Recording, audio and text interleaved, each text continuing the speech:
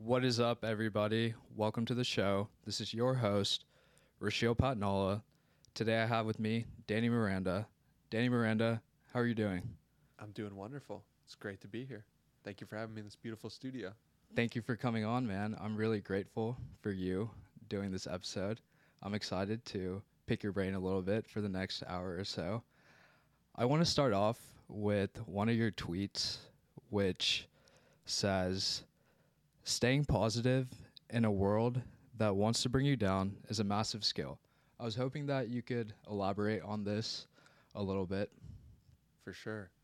I think if you look at the news or you look at the way society is programming people in general, it is to have a negative or cynical mindset about things because that's what's going to get the most clicks. That's what people are going to be excited to look at, share, and look at how bad the world is. It's like the common narrative that you hear. And I kind of realized this pretty early on. I would say in the past 5 years since I've been creating media myself in the form of tweets, I've noticed what goes viral, what doesn't. And because the incentives are aligned for media companies to talk about negative things to help people have that fear response, I noticed that I'm like, well, what if I did the opposite? What if I was full of love? What if I was full of optimism? What if I was full of kindness? And what if I put that on a pedestal instead? And so my whole ethos and what I'm creating with the podcast, tweets, with Instagram posts, and all of it is just to promote a little bit more positivity and kindness and optimism and to look at the other side of the coin because there's enough negativity in the world. So let me shine the light towards the more positive aspects of life. That's awesome. I appreciate you sharing that. How has focusing more on creating more positive content helped in regards to growing your channel versus optimizing for clicks and whatever will get views? Yeah, I would say it's hurt in growing my channel Uh-huh. because that is not the thing that people are going to really share. But I'm okay with that. I'm okay with slower growth because I'm going to be doing this for a long time. I have been doing this for a long time. If you look at my blog posts from when I was 12, 13 years old, I'm writing about time management and living a happy life and optimism and kindness. And so this is just in me at a deep level. And so because I've been doing it since then, and just to be clear, I had the blog for 3 months, stopped it, but it was clearly like to create writing or media and to share it in a positive way has just always been inside me. So I know I'm going to be doing it for a long time in the future. Right. I'm glad you brought that up because I know that around the time, I believe whenever you were 15, you had a Knicks blog for the New York Knicks basketball team. And you mentioned that you were doing the time management blog. Kind of taking a step back, what were you like as a child? What were the things that you were doing that led you to ultimately be Danny Miranda and who he is today in regards to creating the podcast and other forms of content? It's just very much within my nature to look at the world and want to share that experience with other people. Like that's just what's inside me at a deep level. I don't know why that's the case, but I was 6 years old and I saw my parents reading the New York Times and I said, why can't I create that? And so let me create the Sunny Times. And so that's what I did. I created a little newsletter called the Sunny Times, sold it for $5. God bless my grandmother who just would go around to her friends and sell it. And that's how I got some of my first revenues. But it's the person inside me that has just always wanted to come out as the person who's looking at the world and sharing. And that's what I've done from all the blogs, from all the podcasts. Like that's just what I'm really doing. I look at a person and I'm like, wow, that person's really cool.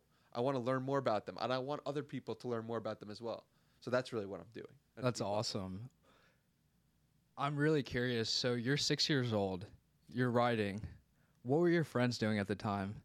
Or kind of what was that like in regards to going to school? I'm assuming not a lot of kids would be writing even from 6 to 15. Were your friends super encouraging and uplifting in regards to your creative projects, or were you kind of just almost introverted and keeping to yourself while working on your projects? Yeah, so one of the projects that I did was when I was 12 years old, I created a little league baseball website. So like for my little league team, what would happen was we'd play a game, and then after the game was over, I created a website so I could put up everyone's stats and everyone's information, and I could write an article about the game that we just played. And so all my friends thought it was cool. All my friends were like, "This is awesome." At 15 years old, I'm creating this blog, this Knicks blog, and like I'm going to meet NBA players. Like people are like, "Yo, that's cool." I'm 15 years old and I'm also not doing that. So I think there was just a level of respect from my peers and from my friends who were just around the same age. Obviously 6 years old, I don't know what kids were saying at the time, and it wasn't that serious. But when I was 12, 13, 15, I was always like, people always encouraged me and always thought it was awesome what I was doing. That's so cool. Were your friends into reading and writing as well? Or were you kind of, it was always that was your thing and your friends respected you? Yeah, it was always my thing. I didn't have like a lot of people that I was doing it with. It wasn't about other people. It was just like exploring my own curiosities. But I never really had the discipline to stick with any of those things. Right. I never could like do it for more than, I think the Knicks blog I did for a year and a half, but that's the most any one of those ventures lasted. Because when you're young, you're changing and you're constantly like, and I didn't know the fact that if you're doing something, like when you're doing something, not every moment is going to be amazing, right? Like for the podcast, it's not like I was so thrilled and excited to edit the video podcast, but I just got it done now because I've learned the skill of discipline. So that's kind of what I added into, and what has made the podcast work today is like I'm doing things that I don't want to do sometimes so that I can do the thing that I actually want to do, having conversations with people a lot more. So that's awesome. We'll get into discipline and consistency later on in this conversation. But before we get to that, can you explain the story about the Knicks blog for the people who are listening who might not be familiar? For sure. So I was 15 years old and I looked at my email inbox and I was like, how come no one's emailing me? And I was like, well, clearly I'm not providing enough value in the world. So I need to create something that people are going to enjoy. How do I create something people are going to enjoy? Okay, well, what do I enjoy? Well, I like the Knicks. And I knew that this was the summer of 2010, which was the summer of LeBron's decision. And I knew that if LeBron decided to come to the Knicks franchise would be worth a lot more. And I would be, if I was creating a blog on the Knicks, that blog would be way more valuable.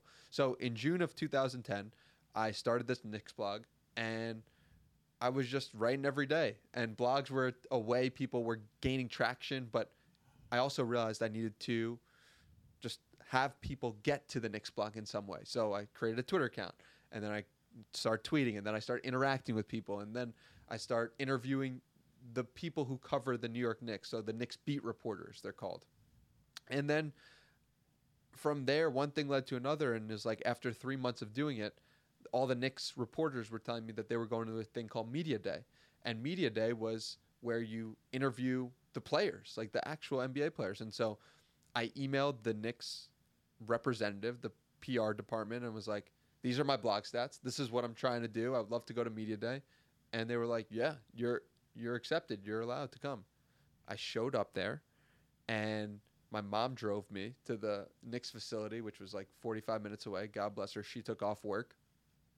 And I'm sitting there like, of course I can come to this. Like I have the blog stats to show for it, the amount of page views, but I got there and people were like, dude, who are you? Aren't you supposed to be in school? Like, what's wrong? Like, why?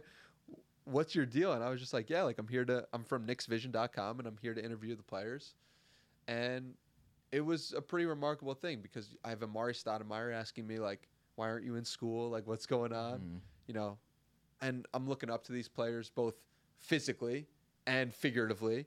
And it was just a remarkable experience of like, oh, I can shape the world to my desires and I can create massive change. And like, it was just a matter of me putting in work for 3 months. That's it. And I got this incredible experience. Like, okay, the power of the internet is real. And so when I start the podcast 10 years later, it's with those learnings of like, oh, you can actually create real change in a very short amount of time if you take your thing seriously. Right. I appreciate you sharing that. One thing I'm curious about is that you mentioned you originally started a blog in regards to the Nick story. How has how have you seen the blog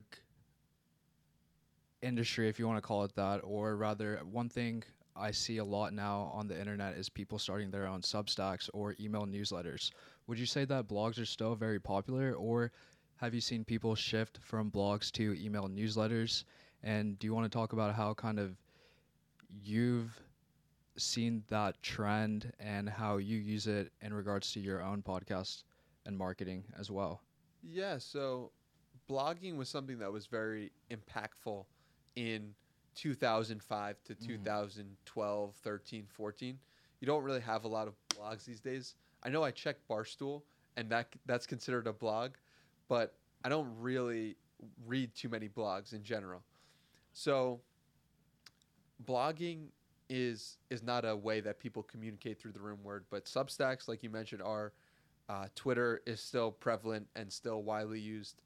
And yeah, I think that it's like you have to figure out where the people are going and where people are actually consuming the thing that you want to create.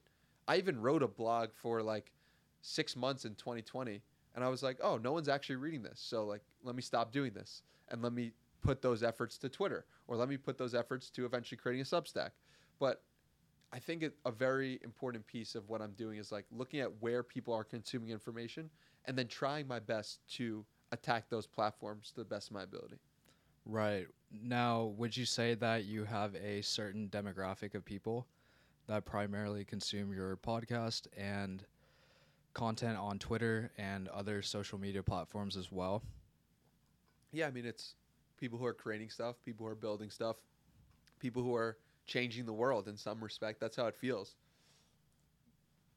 And it's just a cool feeling to be doing something where I respect the people who are consuming the information so much, and I admire them for their efforts and what they're actually trying to do. And some of the most brilliant people in the world listen to the podcast, like people who are, massive influencers, or people who like have incredible levels of depth and knowledge. And so I feel really blessed that like the audience of people who has been attracted to the message has been some incredible minds. That's awesome. I remember coming across your podcast in 2020, right around the time you started, and it's been really cool to see your growth and how just staying consistent goes a long way. Tell me more about the power of discipline and staying consistent. You can talk about it in regards to the podcast or in regards to just overall well-being. Yeah. When I understood discipline for the first time was when I did this program called 75 Hard. Mm-hmm. And I realized that, oh, I'm going to need to do things that I don't want to do. And in fact, I should lean into that because that's going to create the progress that I need to create the future that I want. And so 75 Hard, for those not familiar, is you take a progress picture every day. You do 2 workouts. One of them has to be outside. You read 10 pages of a book. You drink a gallon of water. And you follow some sort of diet that you get to choose. And there were moments where I'm like, I don't want to do this workout right now. Like, this is just a waste of time. This is so annoying, whatever. But then when I actually did it, I was like, oh, wow, I feel completely differently about it after the fact. And we're just poor judges of like what's going to make us feel good, what we're going to enjoy. And that's not to say that I'm disciplined 1,000% of the time today, but it's just like I'm way more disciplined today than I was 3 years ago, than I was 5 years ago, than I was 10. And that's an exciting thing because I've seen the growth that happens when I commit to something, and when you do that thing that you quote unquote don't want to do.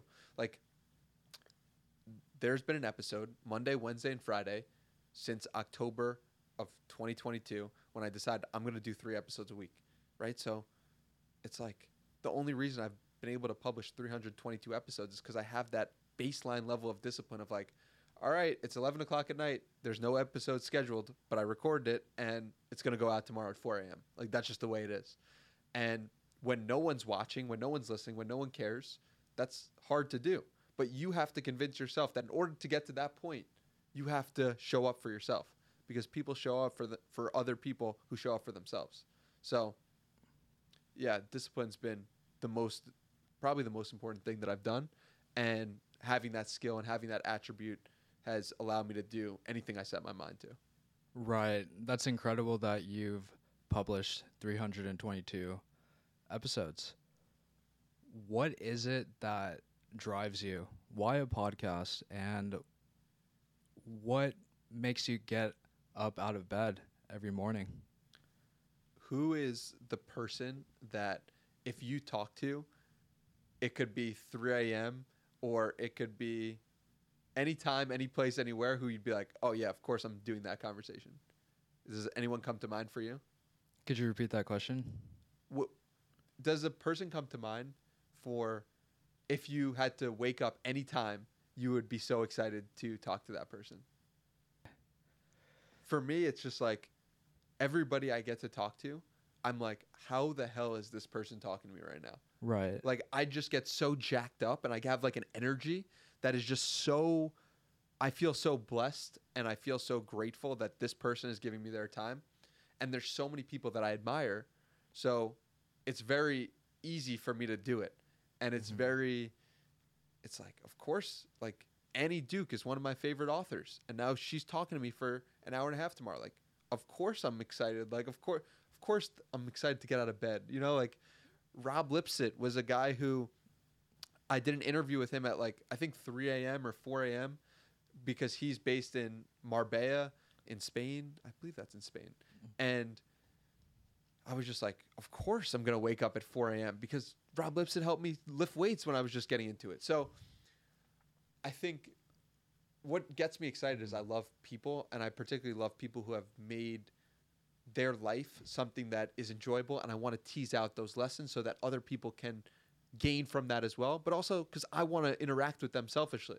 So that's all what makes me so excited. Right. Thank you for answering that.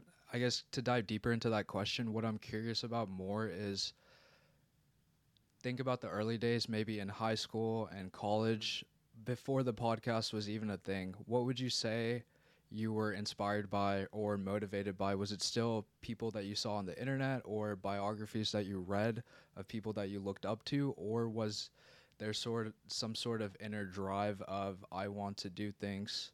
And I'll let you answer that question. When I was growing up, it wasn't like I was seeking out. There's so much there. I'm trying to figure out which direction to go in. But the truth is that when I was growing up, it was like there was a period of time when I was like, how do I live the most fulfilling life? And so for me, that was about reading people like Ryan Holiday or Gary Vaynerchuck when I was young, or Seth Godin. And then it turned into like, all right, like some part of me just wants to be a normal kid. Some part of me wants to be normal because the rest of the world is normal. My parents want me to be normal. And by normal, I mean like follow the path of college and get good grades. And I knew deep in my heart that that wasn't true, but I didn't have the courage to seek out or push against that. I didn't have enough confidence in myself, nor enough desire to be that different. So I was just like, let me just be like everyone else. And so that included like partying, you know, just getting lost in a normal life. And I think what I'm doing now is I'm fighting against that. I'm trying my best to be weird, be different in my own way, and be excited by that possibility, because it's like you only have one life, so you got to be yourself. But going back to those early days, like there was no one that was like, I wish I had more of a sense of like of self, so that I could follow my own intuition about myself, and enough discipline to stick with it even when there were things that I didn't want to do. I'm glad you brought up having a sense of self, because I was listening to one of your interviews that you did, and you mentioned that in order to be a good interviewer or podcaster, it helps to really be comfortable with yourself.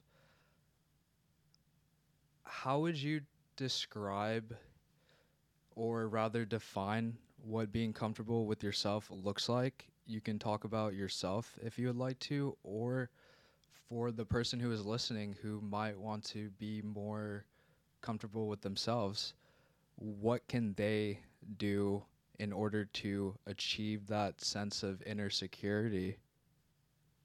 I would say that the first thing is like, and a good test of this is like, can you make a conversation with a stranger? Can you go up to somebody you don't know, and especially if they're attractive, that you like, what, where does your mind go when you like look at an attractive person and you're like, okay, like, do you want to be with them? Like, or like, where does your mind go, and follow that? And if you can approach them or talk to them, like, that's a good sign that you're comfortable with yourself. So that's like a good test, I find. It's like, it doesn't actually have to be an attractive person, but it just could be just anyone in general. But how you get to that place for me was meditation. And for me, that was just looking at myself, uncovering other people's voices that were instilled in me, and the negative voices, and just looking at them and looking at the ways in which I had personally been just like, other people's voices had come into my life, and that those were the scripts that I was running. As soon as I recognized those, they disappeared. And as soon as they disappeared, I became able to go into any conversation, any room, any person, and just say, hey, I'm Danny. You know, like, it also comes from confidence and doing the things that other people don't do, right? Like, of course, you're more comfortable with yourself when you have gone to the gym for 5 years, or when you've recorded 300 podcast episodes. It's like, of course, that person is inherently more comfortable with them because they put in more action towards something, a desired future that they want. So, like, if you're not comfortable with yourself, pick out a desired future and step towards it, right? That's a difficult thing to do because it requires you to have the courage to know where you want to go, and also like the courage to actually take those steps. For me, I wasn't comfortable with myself from 16 to 25 because I didn't know the direction that I wanted to go. And I wasn't taking steps towards that place. I was taking steps towards someone else's dream. If you take steps to someone else's dream, you're inherently going to not be comfortable with yourself because you're spending time with the other person's dream or with the other person's actions.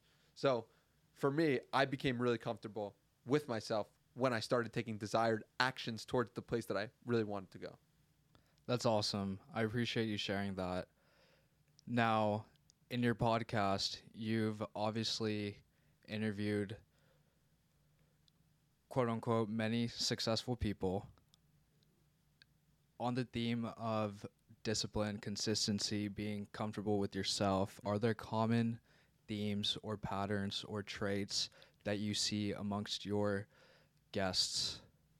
Yeah, one is that I interview a lot of creators, Mm-hmm. just like they're creating something, they're building something in the world, and it's usually something that has to do with leverage, something that is they're trying to, the work that they're putting in today, they're getting more out of it a year from now or 2 years from now in an exponential way. So that's like a common thing that I noticed in the people that I'm interviewing. Another is like, these people are all working hard, but it doesn't seem like they're working hard to themselves. To other people, it does. To other people, it's like, wow, that person's really working hard. People really think I'm working hard with the podcast. And I am, I guess, in a way, but I also am just like following my own curiosity. I'm also like following my own joy. And that's something that I see over and over and over again. Another is like, people are self-aware enough to notice their own strengths and doubling down on those. They're figuring out, and they have figured out, when their friends ask them, when their friends think about themselves, they're like, oh, like, what is that person the best at? Or what do I, like, have you asked your friends, like, what do you think I'm the best at? Or when have you seen me at my best? Yes. And it reminds me, I'm glad you brought that up because I read somewhere a long time ago to define yourself by your strengths and not your weaknesses. Definitely. Yeah, I mean, and so, like, if you just ask your friends, like, where do you find me at my best? It could be a good indicator for the thing that you should spend more time doing. And yeah, I mean, those are the commonalities I found. It's like they're working hard, but it doesn't seem like it. They're doing something that's in line with their strengths, and they're using leverage in some capacity. Right. That's awesome. Would you say that that stems from a place of being extremely self-aware, of figuring out what it is to work on, what is going to be the most or rather highest leverage activities? Yeah, definitely. That's a huge part of it. That people have looked at themselves and or experienced enough of the world to know which route to go and which route not to go. For example, like when I was just starting out, when I was graduating college, I just started drop shipping and making money doing e-commerce stuff, not thinking like, is this going to be something that I want to enjoy 5 years from now or 10 years from now? But I didn't know that I didn't like that until I did it. And I was like, oh, this isn't for me, but that's okay. And that's the thing is like understanding that a couple of different things has been really important. It's like, one, if you won the lottery, what would you be doing tomorrow? That's a huge one for me. And then like, what were you doing as a kid? And like, give yourself time. Give yourself time to experience the world and not judge it so harshly. I went down the route of becoming a personal trainer. That didn't work out. Went down the route of dropshipping. That didn't work out. So it's like you got to figure out your thing, but it takes time to do it, and that's okay. And not to like you don't need to rush the process. Like you're gonna try a million different things, and that's okay. Right. So ultimately being patient and while following your curiosities and figuring out what works and what doesn't. Yeah, absolutely. And so self awareness is just self awareness and patience. That's like the entire game, and then the work ethic to actually see the thing that you're doing through. Right. So you graduate college, you're doing drop shipping. You realize that that isn't working out per se. Was that the inflection point in regards to, hey, I want to start a podcast? I know there's a story that you tweeted about in regards to you renting out an Airbnb. Kind of, how'd you go from drop shipping to podcasting? Yeah. So it was September of 2019 where I stopped drop shipping, and then it was September of 2020 where I started the podcast. So in one sense, it was quick. In another sense, it was long to figuring out to getting to know myself. And so it's like I tried out a bunch of different things. I tried out personal training. I tried out just like writing was one thing that I was writing on my blog.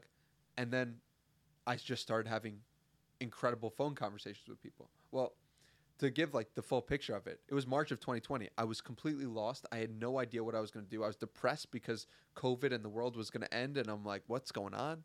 And then I started being like, all right, what can I control about this situation? Well, I can control the actions that I'm taking. So let me start reading. Let me start working out. Let me start just doing the things that I know I should do. And I just created a list for myself. And I just did them. And so by the end of 3 weeks, I was like, wow, I'm in a different place right now. And I started doing a lot of reading and going inward and writing. And then by July of 2020, I tweeted out, who wants to talk on the phone? And I would have these phenomenal phone conversations with people where people would be like, wow, I feel really energized right now. Wow, I feel excited. And I felt excited too. And I was like, I got to share this conversation because this was a valuable experience for me. And I think other people might enjoy it as well. And so I did. I shared the conversation, and that a shared conversation of audio format is a podcast. And so that was the start of it. Happened so organically, and I wasn't like podcasting is going to be my thing and I'm going to do it forever. I was like, let me try 100 episodes. If I do 100 episodes, at the end of it I could say this is for me or this is not for me. But I have to give it a fair shot of 100. I think Tim Ferriss did this where he was like, I'm going to do 6 episodes. And that's cool too. Like you choose a number to give yourself the conditions of where you're going to start and stop. But that was like kind of the journey. And because I'd read so many books, I wanted to talk to the authors of those books as well. I was so curious, like, who are these people? What are they about? Like, what they've written these words down, but like, what is it like to talk to them? And that's what I did. I just sought out to find all the authors that had influenced me, and I just reached out to them, and that created the podcast. That's awesome. Speaking of authors whom have influenced you, I remember in your Twitter thread that you were talking about how you got an Airbnb near the river. You spent 5 days there. And one of the books that you tweeted out was an autobiography of Benjamin Franklin. Can you explain why Benjamin Franklin, and why does he inspire you, or why should someone read into Benjamin Franklin? Because I've seen Charlie Munger reference a lot of Benjamin Franklin as well. So I'm curious. Yeah. For me, I don't know how exactly I stumbled across that book, but I knew a few things about Benjamin Franklin. One is that he started one of the first media companies, in that it was a newspaper. I forget which newspaper he started, but he started a newspaper. And two, he was one of the first people to do self-development in any way, meaning he would have a bunch of different attributes. I believe it was 13. And he would write out these attributes and be like, did I hit this attribute today? And if not, he would X it out. And if he did, then he would give it a check mark. And so it's like, he was thinking about, how do I live a life well lived? It's like, if I follow these attributes, then in all my life, then that's a good life. And what if I did that on the daily? So it's like breaking down the macro to the micro. But Benjamin, those are really the two main reasons why I'm so inspired by Benjamin Franklin, because I've realized from reading his book, like, oh, I'm creating a media company too in my own way. It wasn't through the podcast at the time. It was just through blog posts and tweets. But I was inspired by that. And I was also inspired by the way he was able to think about, like, if I lived life like this, what would that lead to eventually? So, Right. I'm glad you brought that up, because it brings me to my next question. How do you define a life well lived, and what does success look like to Danny Miranda? for me, it's two things. It's discipline and love. Benjamin had, probably 10 or 12 different attributes, but for me, that's too many to keep into my mind at one time. But discipline and love. It's like, if I can live a life that is disciplined, I do the things that I say I'm going to do, even when I don't want to do them, and love, like, just meet each moment with optimism, kindness, and just try to bring the love that I have for myself into the world. Like, that's a life well lived. That's, if I can die knowing that I did that every day that I possibly could, I'm living good. That's a good life for me. So discipline and love. Do you love in regards to you're working on your projects, such as the podcast, or more love as the people in your life? Kind of, would you care to go deeper into that? Yeah, it's both. It's both. It's like love for each person I interact with, love for myself, love for putting love into the work of the podcast and anything I'm building. Try to instill a little bit more love into life is like what I'm really attempting to do. And like, it's also about fulfilling the mission of making the world happier, healthier, and wiser. And so if I can use discipline and love to do that, like, we're good. We're good on life. That's awesome. I'm glad you brought up having discipline and love, because one of the ways I look at these passion projects or creative projects is almost like a seed or a plant that you got to pour love into and water, and it continuously grow. Have you kind of seen that in regards to your podcast growing, of just this quite literally notion of pouring love back into it?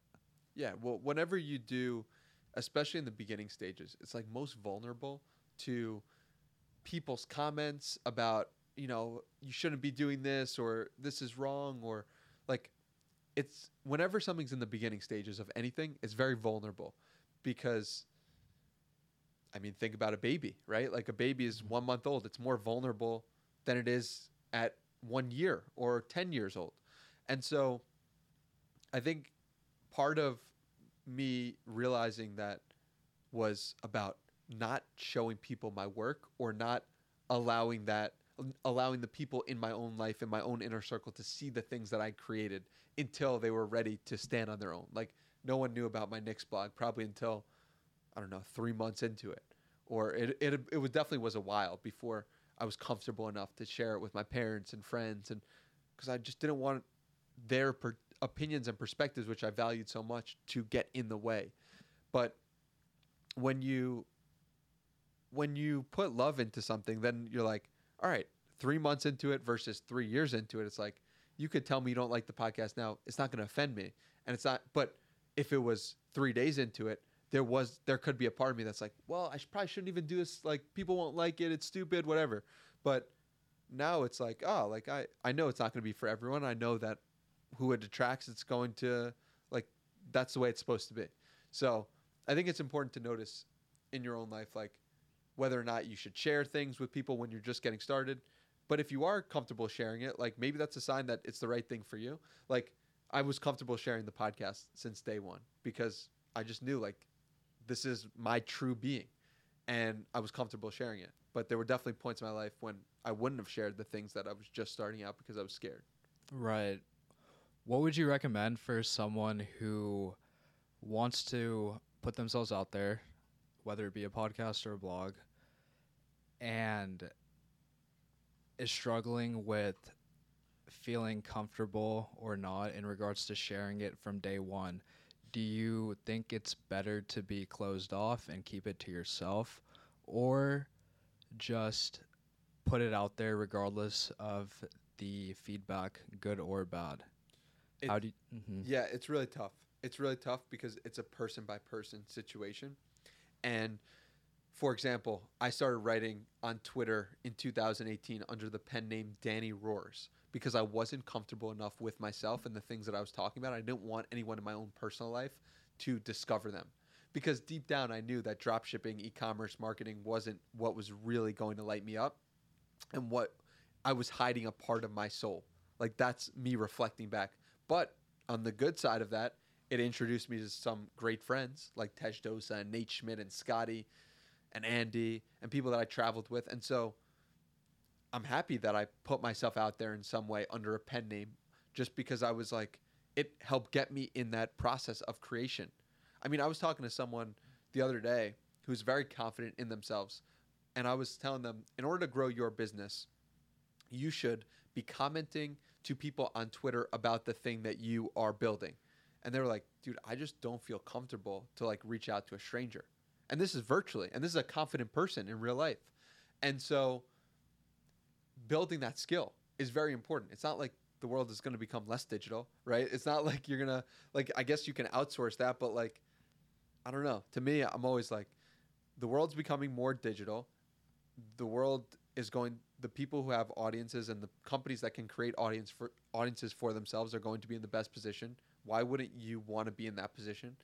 And whatever you can do to help yourself put yourself out there more, whether that's under a business account or that's under a pen name or that's without a face, like whatever you need to do to get that done is what you should do. But you end up realizing like, oh, you can put your stuff out and no one could care about it, and that's okay too. So yeah, man, I think it's the most important thing for people to think about is like putting content out online because you can connect with amazing people. You can learn about yourself. You can gain an audience. You can gain leverage. But like, if you don't want to do that, one, also realize like you might not need to do that. Like you might be someone who is not supposed to build that. And instead you could be, not every person needs to build an audience, but I do think it's an incredibly valuable trait and you should try to do it for at least 100 days before you say, this isn't for me. Right. I'm glad you brought that up. Let's say someone in college reaches out to you, say, hey, Danny, I want to build a audience from scratch at zero. We can use Twitter for now because that's what you're most comfortable with. What would you recommend to them in regards to building a personal brand? Because at least from what I've seen two types of personal brands. People who have organically built their personal brand, just sharing whatever it is that they're passionate about, right? It could be working out, going on walks, doing whatever. And the second half of that being people who try to optimize for likes and clicks and just have a lot of threads and content. So is there a right or wrong way to go about it? Or what would you recommend for the kid in college who says, Danny, I want to build a personal brand so I can have leverage and do things that you are doing as well, but I don't know how to go about it? I would say figure out your favorite accounts, find 5 that you really enjoy, that you really resonate with, and figure out what are their best performing tweets. About this do I enjoy? Why do I resonate with their content specifically? What about them inspires me or that resonates in some way? And if you can figure that out, everything else will take care of itself. But you have to reverse engineer the people or the person that you admire, and then ask yourself, like, can I create this in my own way? What problem am I solving? How can I create something that people are going to want to see? A following comes about because you have something that people want, right? Think about that for a second. A following comes about because you have something people want. Andrew Tate came about because he had something that kids wanted, which was like money, cars, girls, an ability to speak well, right? Jordan Peterson came about because he could eloquently describe things from psychology in an incredible way. Joe Rogan came about because he had a mix of martial arts skills and communication skills and comedy skills, and he was able to weave those. People want that. They don't even know they want that. But success on building a brand is having something that people want. And so what do you have that people want? Are you funny? Are you interesting? Are you insightful? Are you a good writer? And so got to figure that out.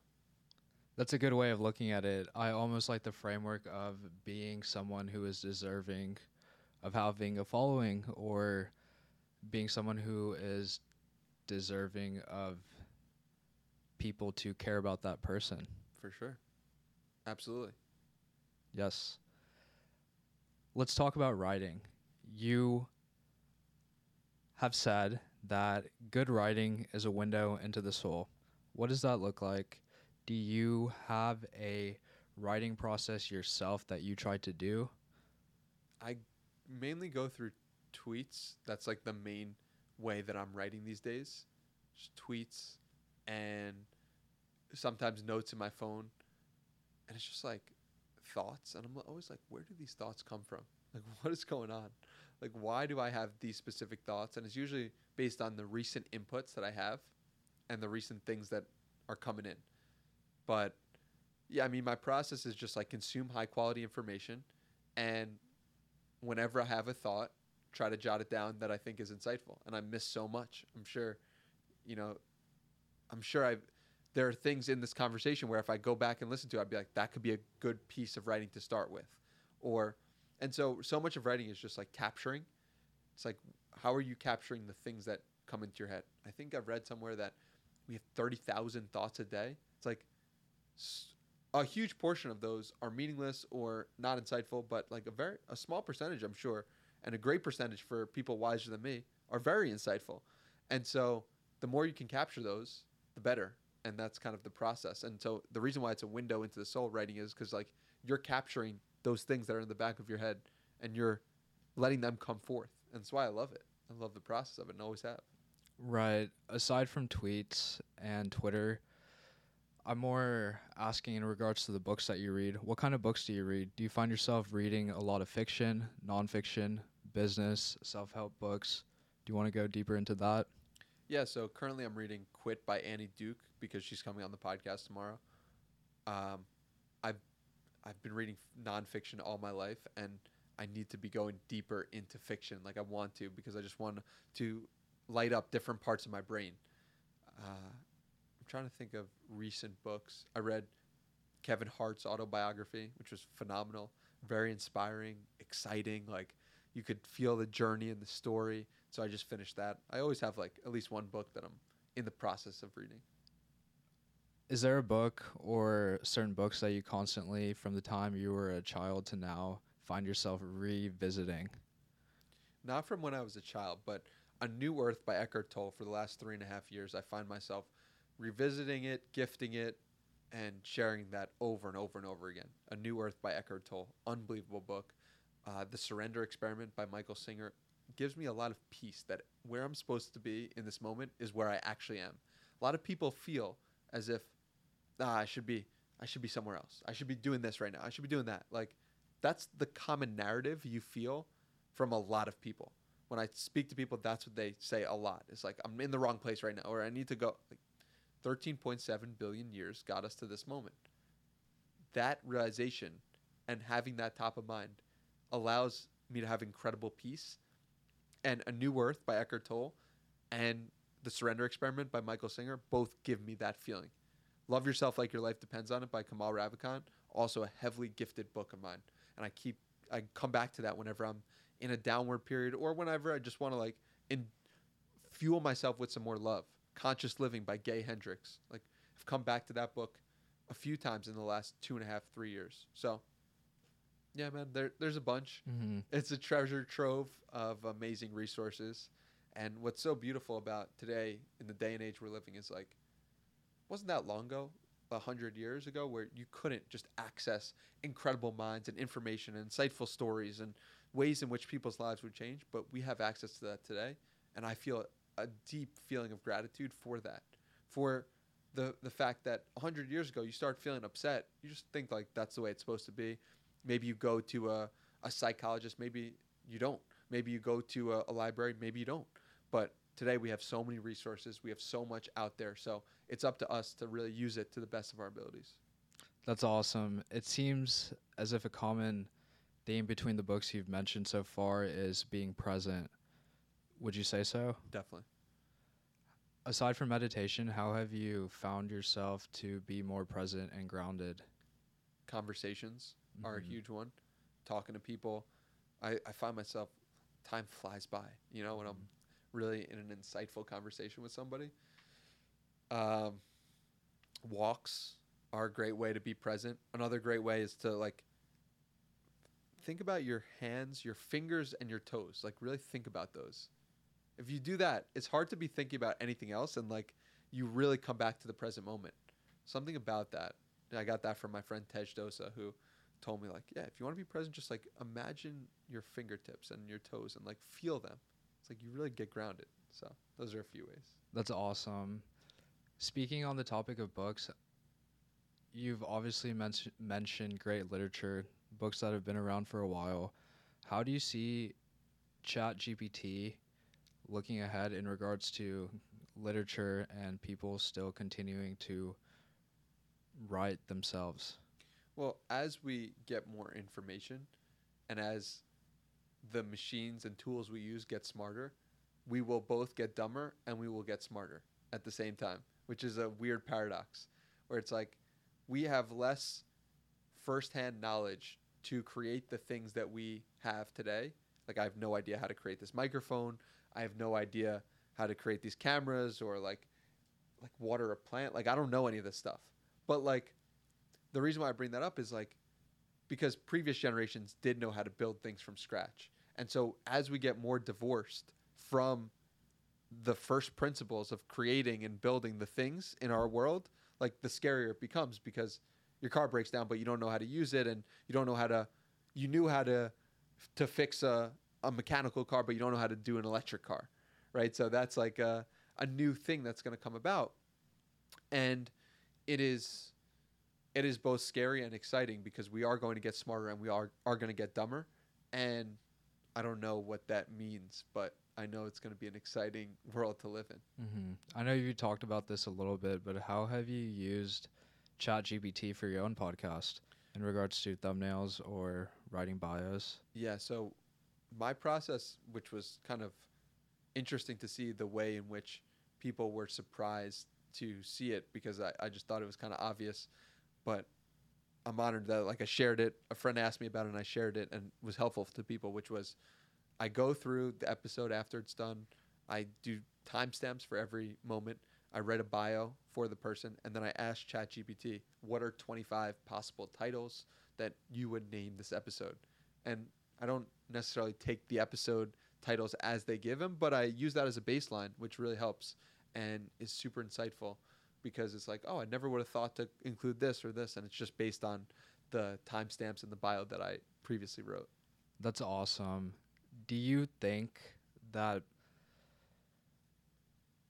anyone should start a podcast? Or do you find that certain people are meant to have a podcast and certain people are probably better suited to pursue other endeavors? Yeah, I think that it's not for everyone. Like Uh-huh.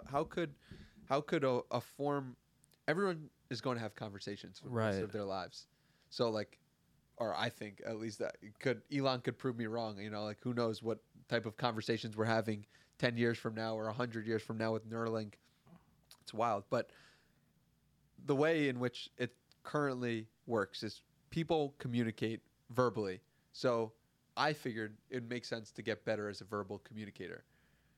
But and so like I think everyone should try to improve their verbal communication skills, and one way to do that is start a podcast. But that also doesn't mean that everyone needs to, right? Some people are great communicators and some people don't want to get better. And I think that people have different ways of expressing themselves, and it's like it's clearly inside of me to create a podcast in some way. And that doesn't mean it's for everyone. Right. From episode 1 to 322, or we could even go from 1 to 100. How have you seen you as a podcaster improve your skill set? And was there a period between from the inception of your podcast to now where you felt like giving up or asking yourself, hey, I'm not sure if I am working on the right thing or not? Yeah, absolutely. So from 0 to 100, it was like, I think I heard Howard Stern talk about this, where it's just like the goal of a radio host is just to be comfortable with themselves so they can get to the truth of what they actually want to ask. And from 0 to 100 and from 0 to 322, I've just become so much more comfortable with myself of being able to ask anything and being more willing to actually go to the places that I really want to go to. And so that's one thing. I definitely wanted to stop, or I considered quitting in December of 2022, which is December of 2021 rather, was just like a hugely, like, I just was very unsure of myself and very unsure if this was the path for me, because I'd done this job and I just wasn't really happy with the progress of the podcast. Even after episode 100, I was like, I thought I'd be further along by this point. Um, and so when I wasn't, that was a very difficult part. Like particularly from like episode 100 to 250 was like the real dip of the podcast. And then it was just like, oh, like it started to make sense and the ball started to roll a lot more. But it's also related to how seriously I was taking it myself. Like I think I wanted incredible results from the podcast without putting in and sacrificing the time, hours, commitment of getting better, of putting timestamps, of putting clips out, of just reaching out to the most incredible guests. And like all of it leads to a never ending path, and the work is the reward. And so I think like from episode 100 to 250, not the entire time, but some parts of it, I was like wallowing in, like I want to be further along, but I didn't want to commit to doing the actual work. Right. I'm glad you brought that up. I think one thing that particularly stood out to me in preparation for this podcast, you yourself, Danny, were talking about podcasting, and you mentioned how you were talking about coming up with questions on the spot, right? Yeah. Kind of having a certain script that you want to hit, but at the same time, ensuring that there is still some level of authenticity where you're able to come up with questions on the spot. And I found that that's something that is a skill, and it's really hard to do, right? You're talking right now and I'm constantly having to be like, what am I going to ask next? And I think you've done a great job as your podcast has grown, getting better and better at that. How would you suggest to improve upon that skill, or is it just something that comes with time? It's meditation, which gives you trust for the present moment. And then it is listening to other podcasts, hearing the guest speak and be like, what would I ask in that moment? Then it's also one thing that I want to start doing is improv, because improv, you need to be quick with what you're going to say next. And you need to be really present so that you can take it in whatever direction. A huge part of that is trust of yourself. How do you get yourself to trust yourself more? It's like, well, you accomplish more, like, or you are going towards an aim that is really important to you, as we were talking about before. So trusting yourself and knowing that even if you make a mistake, it might be your greatest moment ever. For example, Larry King. Do you know what Larry King's most viral moment in history is? No, I'm not aware. So Larry King asked Jerry Seinfeld, what was it like when your show got canceled? And Jerry Seinfeld said, what do you mean? My show ended up the #1 show and we left on top. And Larry King was so comfortable with himself of being like, oh, I made a mistake, whatever. And Jerry's just like screaming at him and like, what's wrong with you? Like, this is so. But he made a mistake and he was comfortable with himself. And that's just because he had 60,000 interviews that he did. Then you do 60,000 interviews, you talk to 60,000 people. Just, you understand, like, everything that happens, it happens. And it's no big deal. And I think interviewing is about getting back to that place. And the more you do it, the better you get at it. That's awesome. While we're on the subject of podcasting, I remember you tweeting out a while back, before even worrying about marketing one's podcast, it's better to get to 100 episodes. Do you care to elaborate on that? For sure. So a lot of times we think about how can I get this into as many hands or as many ears or as many eyes as possible, but we don't think about, do I even enjoy doing this? Do I even enjoy doing this when no one's watching? Is this something that I could see myself doing for a decade? I know like the real gains from the podcast are going to be years 8, 9, 10, 11, 12. It's like, okay, if I know that to be the case, then what am I worried about in year 1 if anyone's listening or not? Because year 10 is where the actual growth is going to happen and the real exponential gains. So I knew that. I said to myself, like, I got to do 100 before I really care about, because every part of the process requires its own level of skill. There's a level of skill to getting someone to watch a clip of the podcast that's less than 30 seconds. There's a level of skill that's required for getting people to watch a 4-minute clip. There's a level of skill that requires someone to get to a full-length episode and listen to that. And it's like, you can try to gain all different skills at the same time, but why not just try to get really good at one skill, which is like, for me, it was like making someone feel seen in a conversation, making the guest be like, yo, that was different. What was different about that? Why did I enjoy that? And so if I could get good at that skill, which I identified, then I realized like everything else would take care of itself to some respect, because if the guest felt that way, then I want to get the episode out. And if I wanted to get the episode out, then I wanted to get more people to see it. And the guest was more willing to share it. And the guest, so like, for me, it was just like, let me get good at the skill of interviewing, and then let me figure out if I want to grow this. And it also was helpful to hear Gary Vaynerchuck talk about he doesn't try to grow anything until he's done it for at least 2 years. Gives you a good baseline for like time. Like I definitely didn't think in those long time horizons, or 2 years. 2 years felt like a long time to me in college and when I was 15 and 16.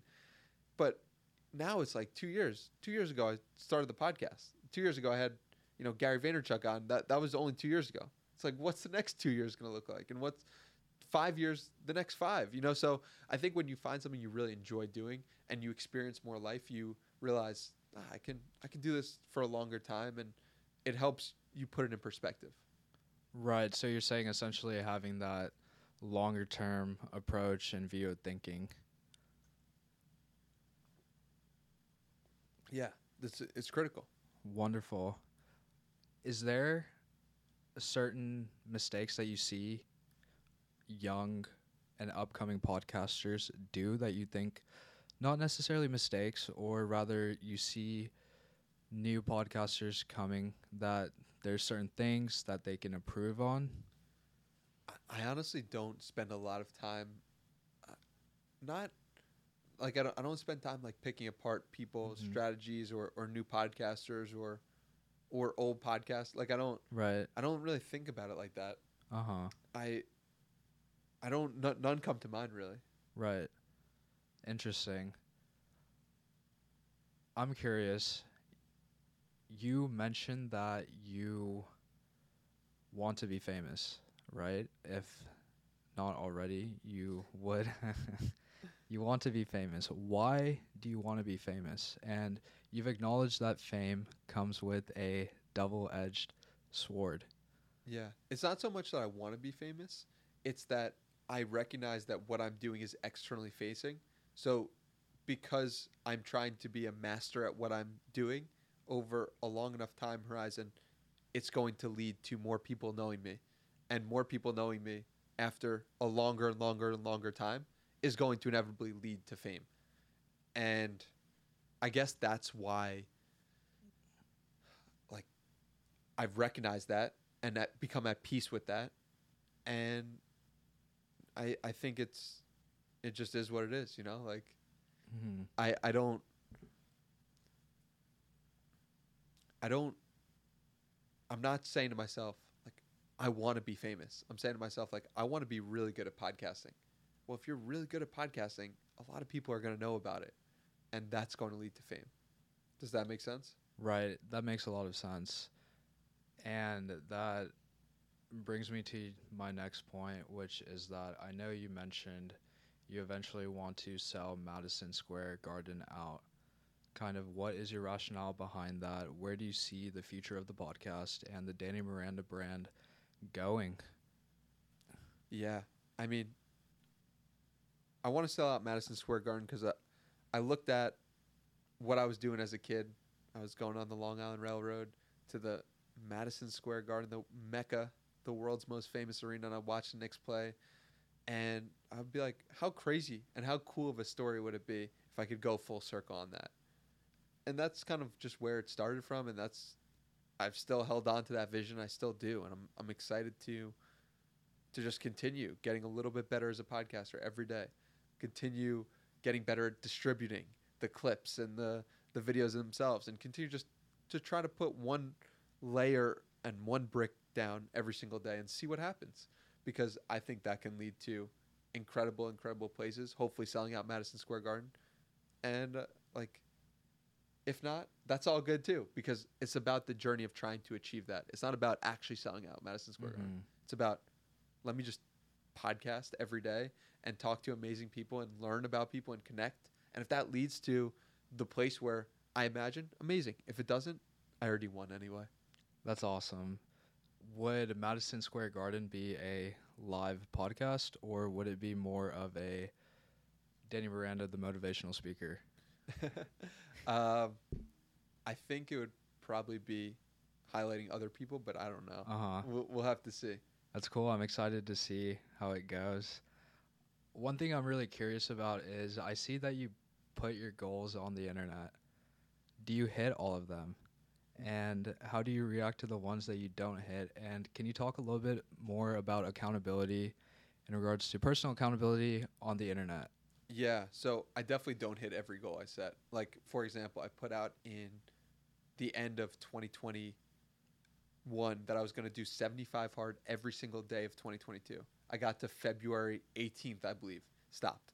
So, just be clear, I do not hit every goal that I put out on the internet. But I will say that I feel as if I'm way more inclined to hit a goal, especially in the beginning stages, when I put it out there.